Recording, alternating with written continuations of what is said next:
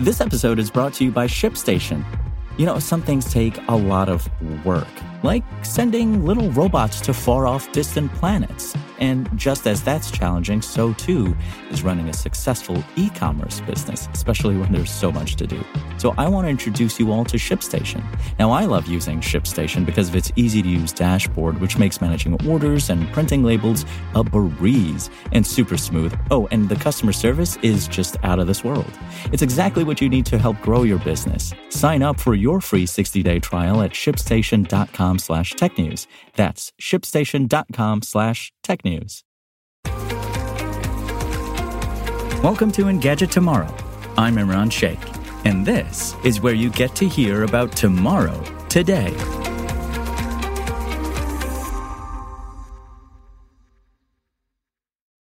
Today we're talking about the grip Amazon has on the market and its expansion of Palm payment to every U.S. store by the end of the year. Let's start with Amazon One. You won't have much trouble paying with your Palm at the grocery store in the near future. Amazon now says it's bringing its One Palm recognition technology to all Whole Foods Market stores in the U.S. by the end of the year. As before, you can hover your Palm over a reader to pay for your shopping or make use of your Prime perks. You won't have to pull out your phone or wallet if you've already signed up online. Amazon One is already available in 200-plus stores in states like California, New York, and Texas. The expansion will bring it to over 500 shops. The tech is also available in some third-party locations. You can buy beer at the Colorado Rockies Stadium or get breakfast at a Panera Cafe. The Palm recognition system is billed as an advantage over Tap to Pay and other contactless systems that still require some kind of physical item, including Amazon's computer vision-based Just Walk Out tech. It's also potentially helpful for businesses.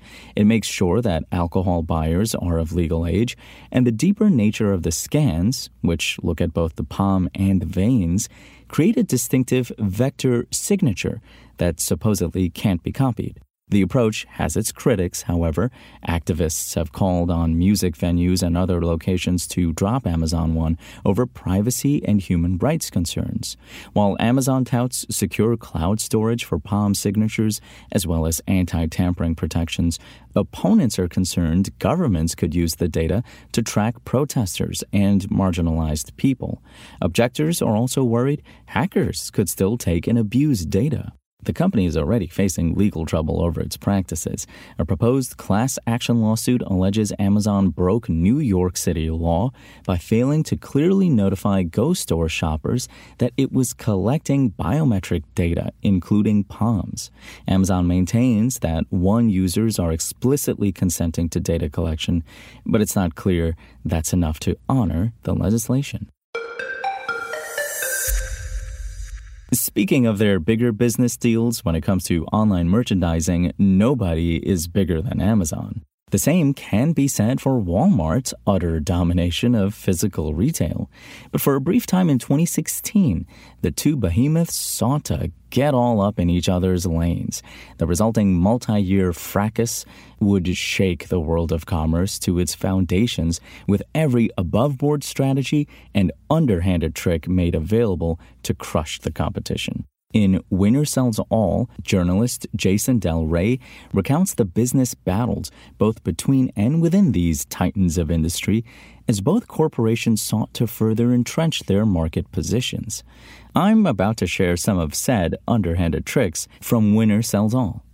In the late 2010s, the power and valuations that Amazon and other titans of the technology industry were accumulating incited a new movement in antitrust circles, catalyzed by a law school paper written by a then unknown law student named Lina Khan. In her seminal paper, Amazon's Antitrust Paradox, published in the Yale Law Journal, Khan argued that our interpretation of antitrust laws was outdated in light of a new digital economy, and there was a need to return to the days when merely having low prices or providing free services wasn't enough to avoid scrutiny for anti-competitive behavior. Amazon doesn't just want to dominate markets, it wants to own the infrastructure that underpins those markets, said Stacy Mitchell, the longtime critic of both Amazon and Walmart, who runs a left-leaning think tank called the Institute for Local Self-Reliance, ILSR. And that's an order of magnitude difference of a monopoly ambition than Walmart's. Mitchell had spent many years agitating for the government to step in to slow down Walmart during its go-go supercenter growth years, and she is still clear today that she finds the company's power problematic. But in her view, and that of many big tech critics in her circles, Amazon poses an altogether different threat to business competition. It's not just the retail platform, but it's AWS, Amazon Web Services. It's the logistics piece, it's Alexa, and being the interface for how we interact with the web, and all the devices and everything that are connected to the smart home, she said. It enables Amazon to favor its own goods and services in those markets, to levy a kind of tax on all the businesses that rely on that infrastructure, and to surveil all of that activity and use that intelligence to its own advantage. As the pressure from Washington, D.C. increased, Amazon leaders were becoming heated. In one key annual meeting of Bezos' senior leaders in early 2020, Jassy, then CEO of AWS, digested the content of a memo sitting in front of him. It laid out Amazon's plans for messaging in response to accusations that it was too big or too powerful and engaged in anti-competitive behavior. As Bezos listened in by phone, Jassy pointedly asked those before him why the messaging didn't argue that Walmart and AWS rival Microsoft should be investigated. Other top company officials tried to explain that each of those companies had already been scrutinized years ago and their time had passed, but Jassy's reaction left a lasting impression on those in attendance. It was clear from his comments that we shouldn't let our foot off the gas, someone in attendance told me years later. In subsequent years, especially in the part of the company that focused on so-called competition issues, there wasn't a day that Walmart didn't come up. The fact that Walmart, with more annual revenue than Amazon, was not being scrutinized by policymakers drove executives like Jassy crazy. It didn't help when Amazon executives discovered that Walmart was indirectly funding a non-profit front group called Free and Fair Markets, which was bombarding reporters and social media with anti-Amazon accusations. For some time, Amazon leaders suspected that a competitor or group of competitors was funding the operation but couldn't prove it.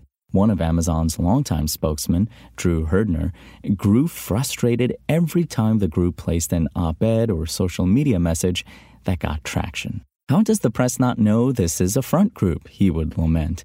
As a result, an Amazon communications staffer named Doug Stone spent upward of a year trying to help reporters uncover the group's funders. Finally, in the fall of 2019, the Wall Street Journal pulled back the veil in an expose titled, "A Grassroots Campaign to Take Down Amazon is Funded by Amazon's Biggest Rivals."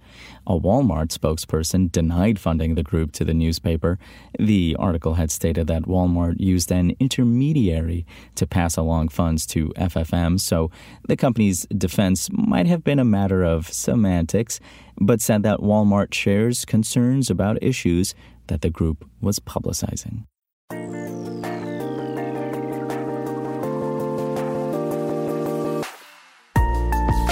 Thanks for listening to the show. Make sure to rate, review, and subscribe on Apple Podcasts. Today's show featured journalism by Engadget contributors John Fingus and Andrew Tarantola and was produced by Spoken Layer. I'm Imran Sheikh. Have a great weekend, and we'll talk more on Monday.